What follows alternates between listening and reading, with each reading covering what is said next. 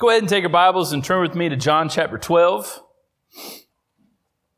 John chapter 12, that's where we're going to camp out this morning, back in the Gospel of John.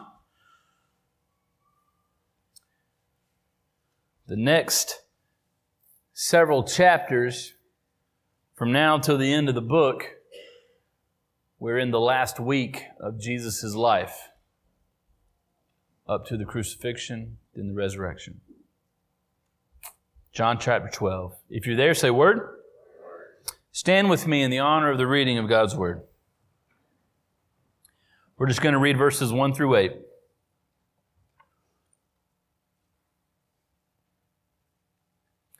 "6 days before the Passover, Jesus therefore came to Bethany, where Lazarus was, whom Jesus had raised from the dead. So they gave a dinner for him there. Martha served, and Lazarus was one of those reclining with him at table. Mary therefore took a pound of expensive ointment made from pure nard and anointed the feet of Jesus and wiped his feet with her hair. The house was filled with the fragrance of the perfume. But Judas Iscariot, one of his disciples, he who was about to betray him, said, 'Why was this ointment not sold for 300 denarii and given to the poor?' He said this not because he cared about the poor, but because he was a thief, and having charge of the money bag, he used to help himself to what was put into it. Jesus said, 'Leave her alone so that she may keep it for the day of my burial. For the poor you always have with you, but you do not always have me.'" Let's pray. Father God, we thank you for this time. We thank you for your word. We pray, Lord, that you would add a blessing upon it. Use me as you see fit. In your Son's precious name we pray. Amen. You may be seated.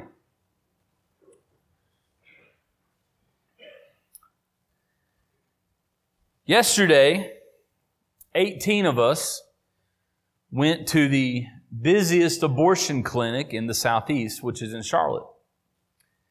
And we partnered with this ministry called Love Life Charlotte. And what we did was we prayed for the abortionists of the abortion clinic, for God to transform them, to change their hearts, for the employees who are working there for the same reason, for the moms who are contemplating abortion, and the dads. And I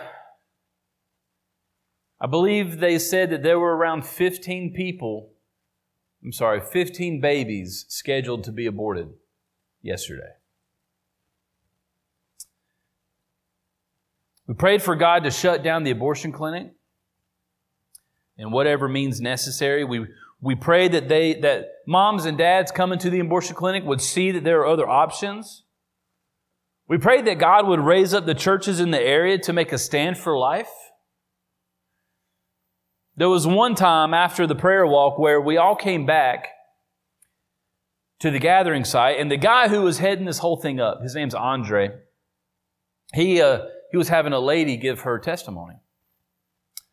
Well, over next to the group is this RV. It's a real nice RV, and it's been changed into a mobile unit that has a ultrasound machine on it, to where if anybody is contemplating abortion, they can, anybody, but at the abortion clinic, they have the opportunity to step onto this RV and get an ultrasound. And it's a Christian-based ministry that runs this RV. And the hope is that the mother would change her mind.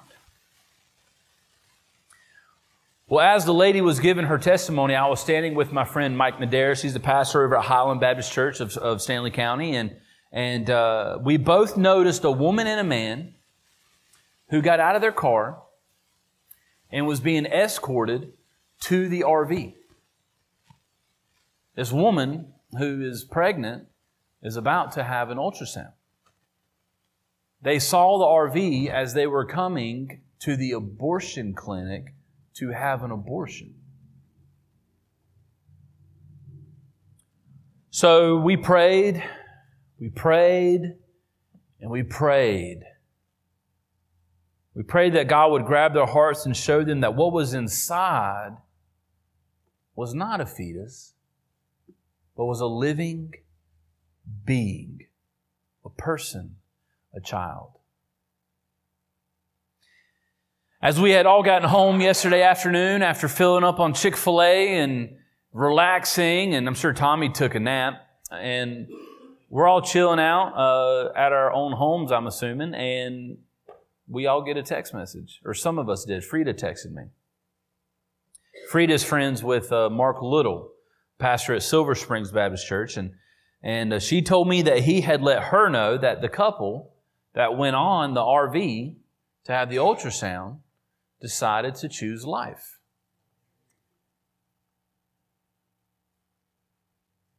They made a commitment to keep the child, a devotion. They became devoted to that child. And it was amazing to read that text message. I barely could read it after I read it the first time because I was just, but today I want to talk to you about a woman who has expressed extravagant devotion to Jesus. Now, as you probably know me, hopefully you do, I don't usually plan special messages on Mother's Day and Father's Day because I like to just stick with the text. And but like last Father's Day, we landed on John 3:16, talking about the Father's extravagant love for His children. And then today we land on John 12, where we're looking at a woman's devotion to Jesus. But this message is not for mothers only. It's not for women only. This message is for all of us here in this room. I'm hoping as you walk out of this room today, you see that you need to be more like Mary in this passage.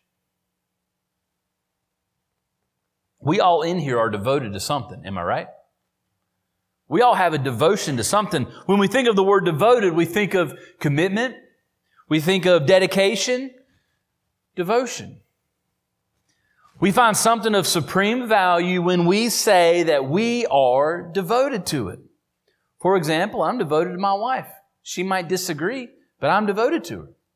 I love my wife. I find great value in my wife. I treasure her. I want to keep her and hold on to her. I want to make her happy. I want to serve her. I want to help her. I want to make her dreams come true. Marrying me was not one of them. But I am devoted to my wife.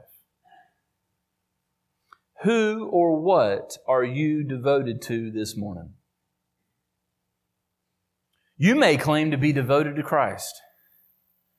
But my question to you is, are you really? Are you truly devoted to your spouse, to your kids, to your job, to your church? I want to look at just two characters out of this passage. Just two characters. We're going to look at Mary and we're going to look at Judas. I want to show you what true and false devotion looks like. All right? So the big idea, it's in your sermon notes. It's going to be on the screen. The big idea I want you to leave this building this morning with is this. Devotion to Christ is enjoying Christ and not enduring Christ. Devotion to Christ is enjoying Christ and not enduring Christ. We were at Cabuto's Friday night. My wife, being a pastor's wife, Mother's Day, she doesn't really get a day to herself because in the mornings we're at church, Sunday lunch we're at my mom's, Sunday dinner we're at her mom's. And so we kind of just make a weekend of it and just spend time. So Friday night we went to Cabuto's. And our kids love Cabuto's. Trevin, every time the fire goes, his eyes get real big and loves it. But as we're at Cabuto's, you know how they give you a lot of food, right? Man, all the food. And being the biggest guy at the table, they give you the extra food. Love it. So we're sitting there, and he had just finished cooking, and we had all of our food, and I had my rice, my noodles, my steak, my shrimp, and then my vegetables. Picked up my plate, and I leaned it over to Jaden, and I said, Jaden, do you want my vegetables? And my wife said, no, you need to eat your vegetables. And I made this statement, and this is where I got the big idea from. I said, I would rather somebody enjoy my vegetables than endure them. Jaden enjoys them, I endure them. Sometimes we may think that we're enjoying Christ, where we are finding joy in Christ, but in reality, we're only enduring Him. We're going to talk more about what I mean by that. In the narrative here, in John 12, Mary is enjoying Christ. She's at His feet. She's serving Him. She's expressing her love towards Him. But we see Judas's reaction to this display of worship. And his expression is not one of enjoying Christ, but rather enduring Christ. Now, let's look at what I mean. Verses 1 and 2. 6 days before the Passover, Jesus therefore came to Bethany where Lazarus was, whom Jesus had raised from the dead. So they gave a dinner for him there. Martha served, and Lazarus was one of those reclining with him at table. We see here that this is taking place right after the resurrection of Lazarus. All right? John 11, what comes next? John 12, John 11, resurrection of Lazarus. John 12. Let's celebrate what Jesus did by resurrecting Lazarus. So they threw a party. We see Martha was cooking. Lazarus was reclining at the table. I mean, the guy has had it rough lately. He just died. He rose again. He's chilling. Then we see Mary. And what's Mary doing? She's at the feet of Jesus. She's taking this ointment and she's rubbing it on Jesus' feet here. Now, Mary is enjoying Christ. She has found true value in Him. She sees Him as her treasure. Now, He has just raised Lazarus from the dead. And the sisters have seen that. Mary and Martha, the sisters of Lazarus, they witnessed that. And all they want to do is they want to serve Him. So Martha's in the kitchen cooking. Mary takes this expensive ointment. This stuff cost around 300 denarii, which is close to a year's worth of wages. Church, a year's worth of wages. Could you imagine taking something that cost your yearly salary and rubbing it on someone's feet? I can barely get my wife to rub my feet with nothing. She won't go near them. But here we have Mary rubbing this very expensive ointment onto Jesus' feet. A couple of things here. First, we see a courageous devotion. Courageous devotion. Let's look back at chapter 11, the last verse, verse 57. You shouldn't have to go far. It says this, now the chief priests and the Pharisees. Now this is after Jesus rose Lazarus from the dead. Now the chief priests and the Pharisees had given orders that if anyone knew where He was, he should let them know so that they might arrest Him. Mary and Martha and Lazarus are all showing courageous devotion here because they're spending time with Jesus. There's people looking for Him. There's people saying, if anybody knows where He is or what He's doing, arrest them. This is courageous devotion. Are you devoted to anything that you'd risk everything for? It's Mother's Day. Mothers, are you devoted to your kids to the point to where you'd risk anything for them? I know my mom would. She wouldn't let me play football because she thought she'd have to run out to the sidelines to yell at the players tackling me. I was the second biggest guy in my class. And she wouldn't let me play football. I don't hold any type of resentment towards that. But I witnessed devotion from my mom. I witnessed devotion from my wife to my kids. She loves my kids. She'll do anything for my kids. I think she loves my kids more than she loves me. That's true. That's devotion. Are you devoted to anything that you'd risk everything for? What about your family? What about your faith? Are you as devoted to your faith that you're willing to risk anything and everything for it? You willing to risk your job for it? Are you willing to risk relationships for it. You willing to risk your life for it? What about the other things? What about sin? Because a lot of times we show our devotion to sin, right? By doing it all the time. What about your money? Your lifestyle? See, here in John 12, they see Jesus is worth the risk. Their courage in their devotion should be inspiring to us. Because, church, let me tell you, the 18 of us that went to the abortion clinic yesterday, we took a risk. People hated the fact that we were out there. I believe I saw one car drive by giving us a hand expression that they shouldn't have given us. Are you willing to take the risk for your faith? Second, we see not only a courageous devotion from Mary, we see a sacrificial devotion. This was expensive ointment. 300 denarii. That's a year's worth of your salary. She made that kind of sacrifice for the sake of the one she's devoted to. Now, listen, we don't know if this family's wealthy. Some commentators would say that Lazarus, Mary, and Martha, they were a wealthy family, but we don't know that. Some people would say that this could have been a family heirloom. We don't know that.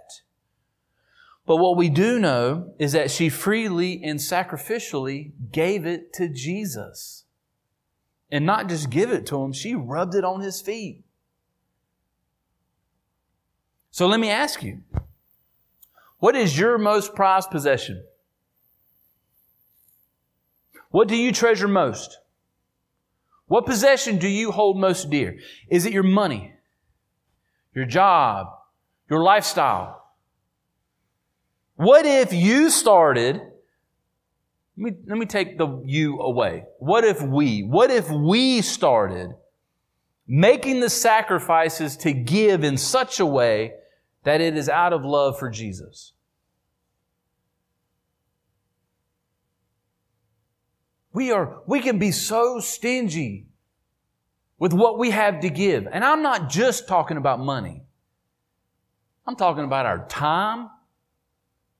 I'm talking about our energy. I'm talking about our possessions.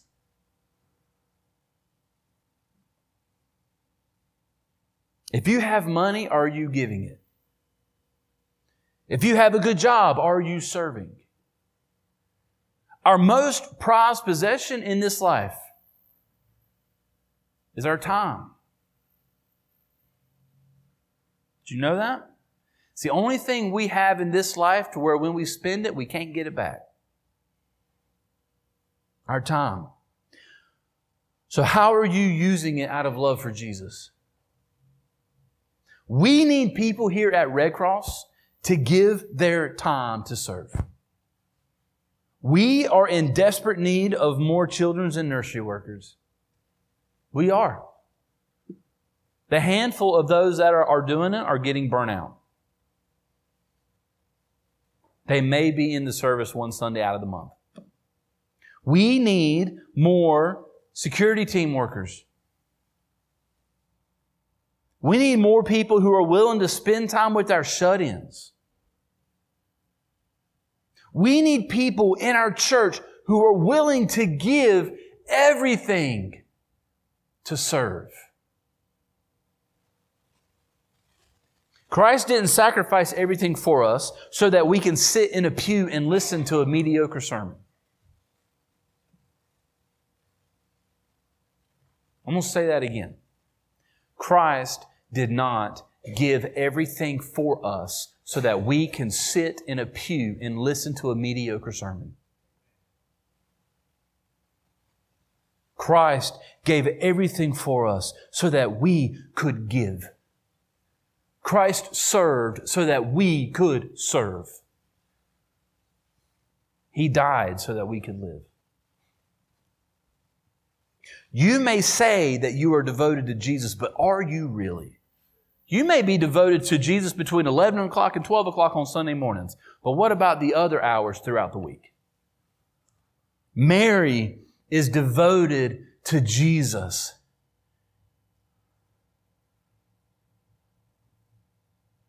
What have you sacrificed so that the mission of Christ may continue in the church? What have you given up so that the gospel can be made known? If we want to be a growing, living, and surviving church, then we need to be a sacrificing church. I was talking to a guy, he's a friend from my last church, and I ran into him at Walmart, and he told me, he said he looked on the website that was given, they sell commercial property, and he said, I can't believe the amount of church property that's for sale. The amount of church buildings that have gone vacant that are for sale.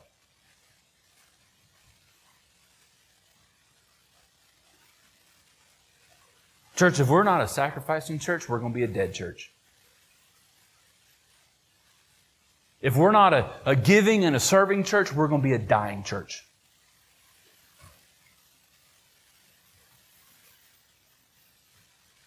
So what are we doing? What are we doing if all we are doing is attending Sunday mornings to get our Jesus box checked off? That's not devotion. That's not sacrifice. Sacrifice is saying that I'm giving everything that I am to the mission of Jesus Christ. Every bit of money I have is yours, Jesus. Every piece of property I own, every possession I have, every second of my time is yours, Jesus. And this does not just look like as in serving the church.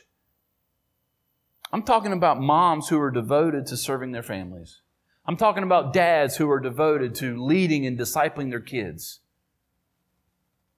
I'm talking about people who are willing to cheerfully give in the time of need.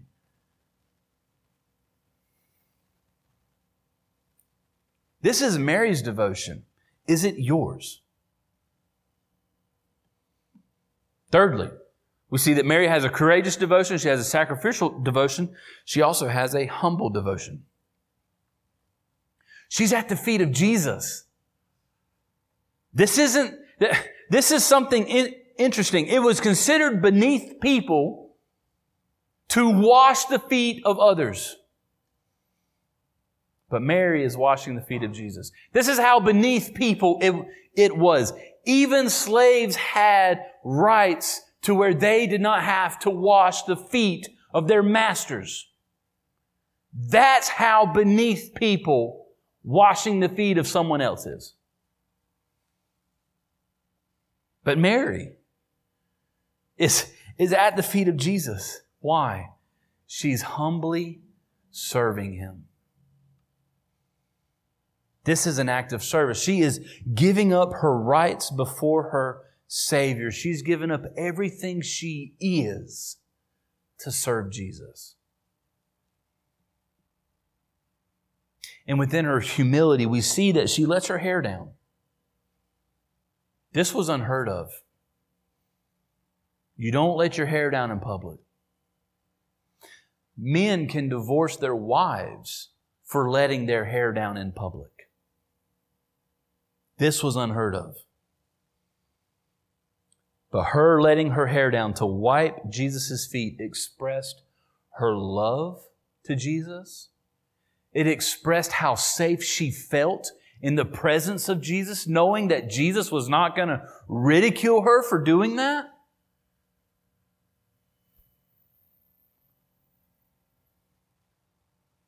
So, church, we see that Mary expressed her joy in Christ, her devotion to Him. And look at what happens at the end of verse 3. The house was filled with the fragrance of the perfume. Mary, who expressed her devotion to Jesus, the entire house smelled it. Church, imagine the fragrant devotion that you could show people by your devotion to Christ. People can tell. Imagine the blessing of this church. Because this smelled good in the house. They enjoyed that smell. It's a rich smell. Imagine the church. If we were a sacrificial, courageous, humble, devoted church. Imagine the fragrance, the aroma through here that would please God.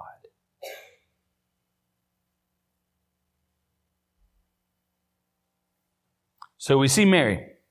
Wow, I got 3 minutes. Man, I shouldn't have told y'all that. All right, let's look at Judas real quick. I should have just done a sermon on Mary then. Judas, he does not enjoy Christ, he endures Christ. All right? Now, I'm going to David Platt this thing, all right? It's going to go pretty quick. Verse 4, but Judas Iscariot, one of his disciples, he who was about to betray him, said, why was this ointment not sold for 300 denarii and given to the poor? Now, you would think if you just stopped at verse 5, Judas has a real good point there. Why wasn't that money sold and given to the poor? It could have been used for a better purpose, maybe. Look at verse 6. John knew why he said this. He said this not because he cared about the poor, but because he was a thief. And having charge of the money bag, he used to help himself to what was put into it. Judas was a thief. This was selfish. So we see first that Judas has a covetous endurance. He has a greedy endurance. He's serving Christ to gain his own personal gain. He's enduring Christ so that he can get rich. You see, Judas was hoping that Jesus was going to be this famous guy who was just going to have money thrown at him in leadership, a king. And Judas was hopefully thinking that he was going to have money as well. But now he sees after chapter 11, people want to kill Jesus. What am I going to do now? How about I just start taking money out of the money bag? Now, church, you might think, well, this doesn't portray to me. I'm not stealing money from the church. You might not be stealing money from the church because if you were, Ernie would know about it. But you might be enduring Jesus instead of enjoying Him in the sense that you are only claiming to follow Christ because you want the benefits of Christ. Why do you follow Christ? Because you want heaven? That's enduring Jesus. I'm enduring this. I'm coming to church. I'm enduring church. I'm enduring the Bible. I'm enduring all this because I just want to have heaven and not hell. But church, we're not called to endure Christ. We're called to enjoy Christ. We're called to enjoy the Savior. Our joy is to be in Him. But Judas was greedy. He was wanting selfish gain. The second thing, he has a selfish endurance. He's not thinking about the other people. He's not thinking about the poor. He's thinking about himself. Why are you willing to, why didn't you sell this for 300 denarii? I mean, that's a year's worth of salary, guys. Can you imagine what Judas was thinking? Imagine the money that could have gone in that money bag. But church, we have this same selfish endurance sometimes too. We think it's all about us. We think church is all about us. We get into this mentality of, I don't want this to happen because I like it this way. We get into this mentality of, I don't want to follow Christ. I just want to sit in a pew and be happy. That's a selfish endurance. Christ has called us to be sacrificial. You'll be surprised how many Judases are in the church as a whole.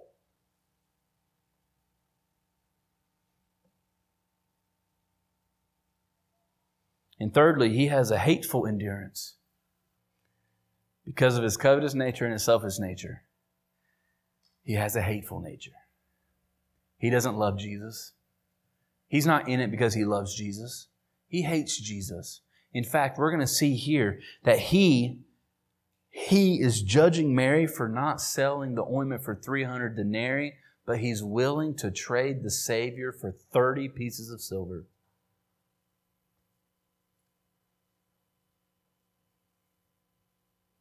Church, we need to have a Mary attitude. And to the men in here who are like, I don't want a Mary attitude, we need to have a Mary attitude. We need to enjoy Christ. That's what we're called to do. We're called to have a courageous devotion, a sacrificial devotion, and a humble devotion. But here's the thing. If you feel like you're more towards Judas, there's grace at the cross. There's grace at the cross. Judas never experienced that grace. Judas never experienced that repentance. But you can. You can. So church, do you have a Mary attitude? And I'm not talking Christmassy. Do you have a Mary attitude? I'm talking to the husbands, to the wives, to the parents, to the kids. I'm talking if you're a student or a teacher, or if you got a job with authority or a job serving under authority, do you have a Mary attitude? And most importantly, as a follower of Christ,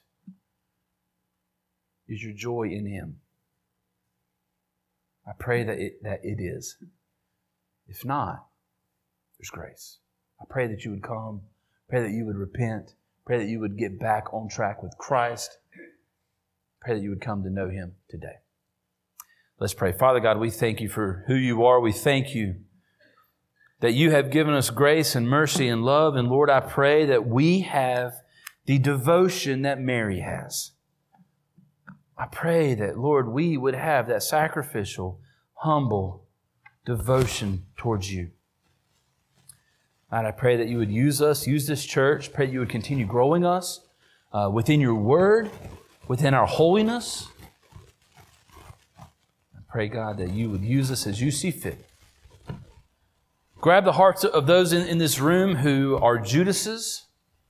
Help them to know that You are there, that You love them, that there's grace, that there's mercy. God, I pray that You would do something today. In Your Son's precious name we pray.